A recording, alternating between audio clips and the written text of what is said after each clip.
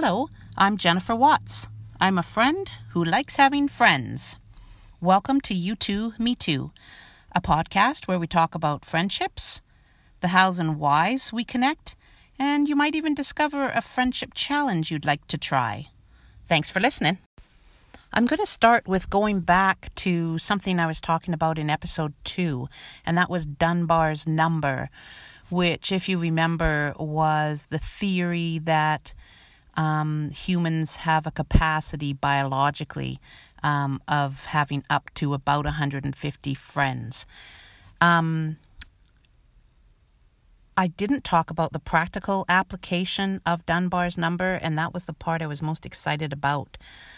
So I just wanted to share those now. Once I learned about Dunbar's number and the fact that there was a limit, it helped me with my expectations of myself, with how many names and details I could remember about people. And I'll give you an example. I used to walk into the church lobby on Sunday mornings, and, there's about 400 people that go to our church. And I remember being frustrated with myself numerous times that I wasn't remembering all of their names and the details about them. I thought it was because I wasn't trying hard enough to remember them. But the idea that there's a limit sort of took the pressure off, that maybe just biologically I was at my max. So that was one way I appreciated Dunbar's number. Also, Dunbar talks about the 150 or so being fluid, that in fact some friendships are seasonal, that as some friendships fade away, other ones come in. And that also helped me not be so hard on myself when I couldn't remember the name of a coworker, friend from a job that I wasn't at for the last 2 years. I'd run into them in the mall and be disappointed in myself for not remembering their name. And again, they had sort of faded out of my 150 maybe, and maybe I had some new ones in there from the new job. I just thought it was an interesting theory to think about in that context. And the third and final way Dunbar's number struck me was that if in fact I have this approximately 150 capacity, then I wanted to do 150 friendships well and not spread myself amongst all the people, all the invitations or all the ideas of different gatherings, but instead to have a rich 150 and not worry so much about trying to manage more than that. I found it really interesting. So thanks for letting me update my thoughts on that one. This is the portion of the podcast where I share about some interesting study or information about friendship. And I'm really excited today to talk about a book that I read that's called The Art of Gathering: How We Meet and Why It Matters by Priya Parker. I'm going to read from the jacket of the book just to give you a little taste of it. In The Art of Gathering, Priya Parker argues that gatherings in our lives are lackluster and unproductive, which they don't have to be. We rely too much on routine and the convention of gatherings when we should focus on distinctiveness and the people involved. At a time when coming together is more important than ever, Parker sets forth a human-centered approach to gathering that will help everyone create meaningful, memorable experiences, large and small, for work and for play. So I read this book really keen to hear about what she had to say about how to improve smaller personal gatherings, which we might do with our friends. And of course, I know this is a time of the COVID pandemic, and some of these ideas might not be applicable to gatherings online, but I also think some of them can be used when we gather with others in our group sessions on Zoom or FaceTime. Anyway, I'm going to share some with you. You've been to gatherings, parties, picnics, and usually there's a host. But sometimes the host sort of abdicates their position and becomes what she talks about as being a chill host. A host that sort of, provides the basics, has you come in, and then hopes the gathering will be a success. So she talks about how you need to embrace the role of the host and really claim it, that nobody likes to be on a rudderless ship. That's my example. But, we all enjoy a gathering better with a little bit of guidance from the host. So she talks about 3 things a quality host does. 1 is protect your guests. 2 is equalize your guests. And 3 is connect your guests. She says protecting your guests involves doing small, almost unnoticeable interventions throughout the gathering. You protect them from things like embarrassment by telling them where to put their coat, where the bathrooms are, maybe offering a seat. You protect them from one another, so you'll go and rescue a guest from a long-winded one who's trapped them in the corner. You protect them from boredom by having some fun planned, some interactive conversation starters. A host that is embracing the host role also will work to equalize their guests. So because some gatherings will have a mix of people in different careers, different levels of income, different cultures, from different parts of the city, different stages in life. She gives some ideas of how to equalize your guests. One would be name tags. First name only on the name tags if you're using them. Don't use career or prestige or formal labels in introductions. Just go by first names. Ahead of time on the invite, make sure you say no shop talk. Also, if you see a cluster of friends getting together in one area, maybe they're friends that know each other, that want to get together and chat. Be the host and split them up. Introduce the new ones into the mix. And don't hesitate to let them know they can catch up on their own time. I liked that suggestion. The third thing that a good host does is they connect their guests. Depending on the guests, connection might not happen on its own. So, a quality host has designed their gathering for the kinds of connection they want. I love some of her ideas, and I added a couple of my own, to make connections. Introduce. Have an intro question for the guests to ask each other. Have a way of connecting as they transition from space to space.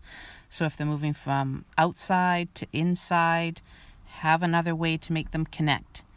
If they're going from the living room to the dining room, change the seating. And maybe just point out things they have in common. And definitely give everyone a chance to talk. And you might, as the host, have to do that gently, direct it, or you're not going to hear from some. So that's the part I was going to share about The Art of Gathering, How We Meet and Why It Matters by Priya Parker. There was so much more interesting stuff in this book. It really encouraged me to have fun with planning gatherings and really thinking ahead about what's the purpose of the gathering, how to end it well, and ideas from other places. I'd highly recommend reading this book. Now we're going to hear from one of my friends. Her name's Jeannie, and I asked her if she could tell us about one of the events that she's organized to have host with her friends. And I'm really grateful she went on to tell me about 3, because she is a planner and her events are always fun. Please excuse the rough sound of the audio. I could not edit it the way I wanted to, but once you're past that, you'll enjoy what Jeannie has to say. Thanks.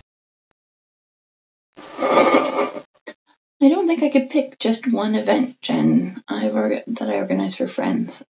I like to believe that I'm known among my friends for my events and gatherings, is something I enjoy doing for my friends.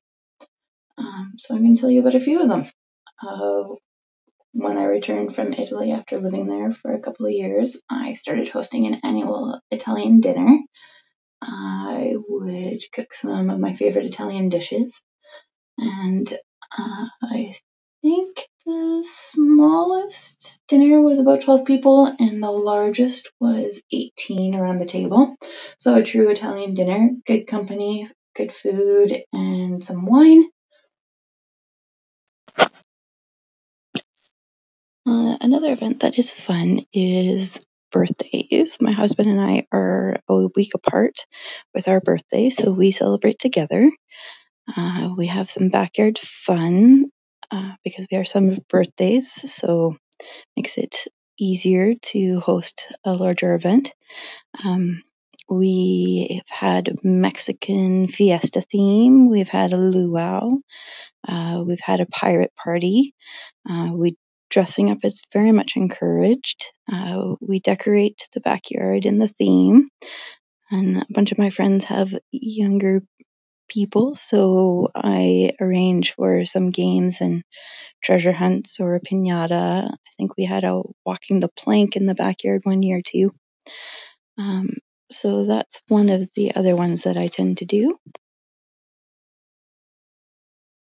And another thing I like to do is I like to organize scavenger hunts for visiting friends and family. It's a fun way to explore the city and something to do when you're not always sure what to do with your guests. I've also written, I wrote a spy mission for a friend who was down about Valentine's Day. She didn't have a beau at the time.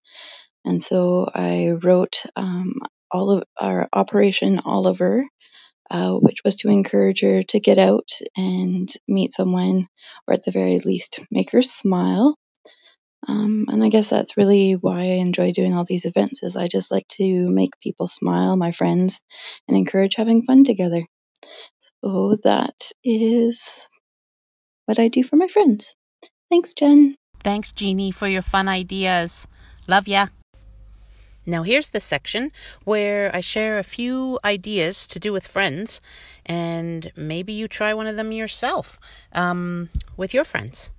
I thought about the current situation with the COVID pandemic, and a couple of these I think are good ones to do while you're self-isolating. But also be fun to do with your friends when everything settles down. One is grow your own victory garden. So in World War I, the British government encouraged its citizens to plant and tend their own gardens, particularly ones that grew food. And that was, of course, to help ease the food shortage, but they also knew that it would be a reminder that life goes on and help to ease anxiety. So do that. Plant something. Watch it grow. Take care of it. And maybe if you grow some vegetables, you gather them and hang them in a bag on the doorknob of your friend on their house. Then another idea is to do an exercise that you post and share with your friends.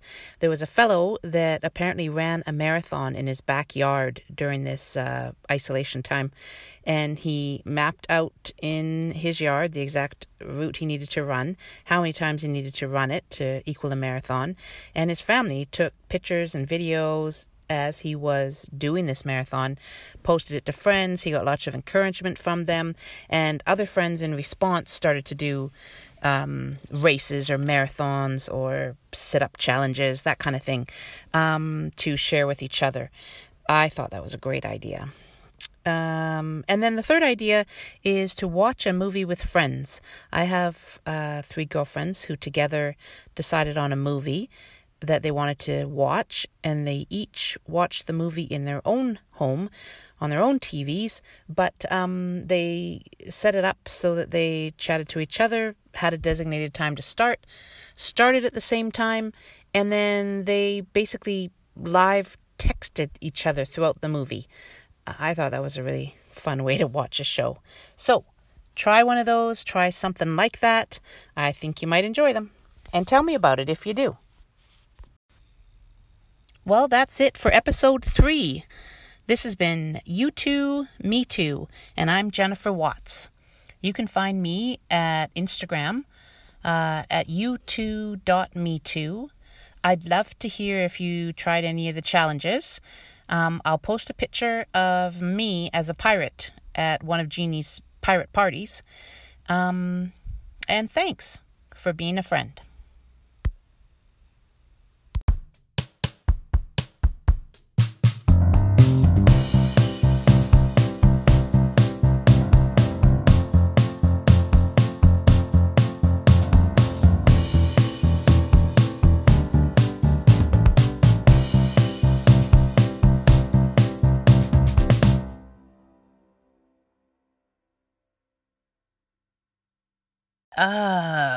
What am I saying?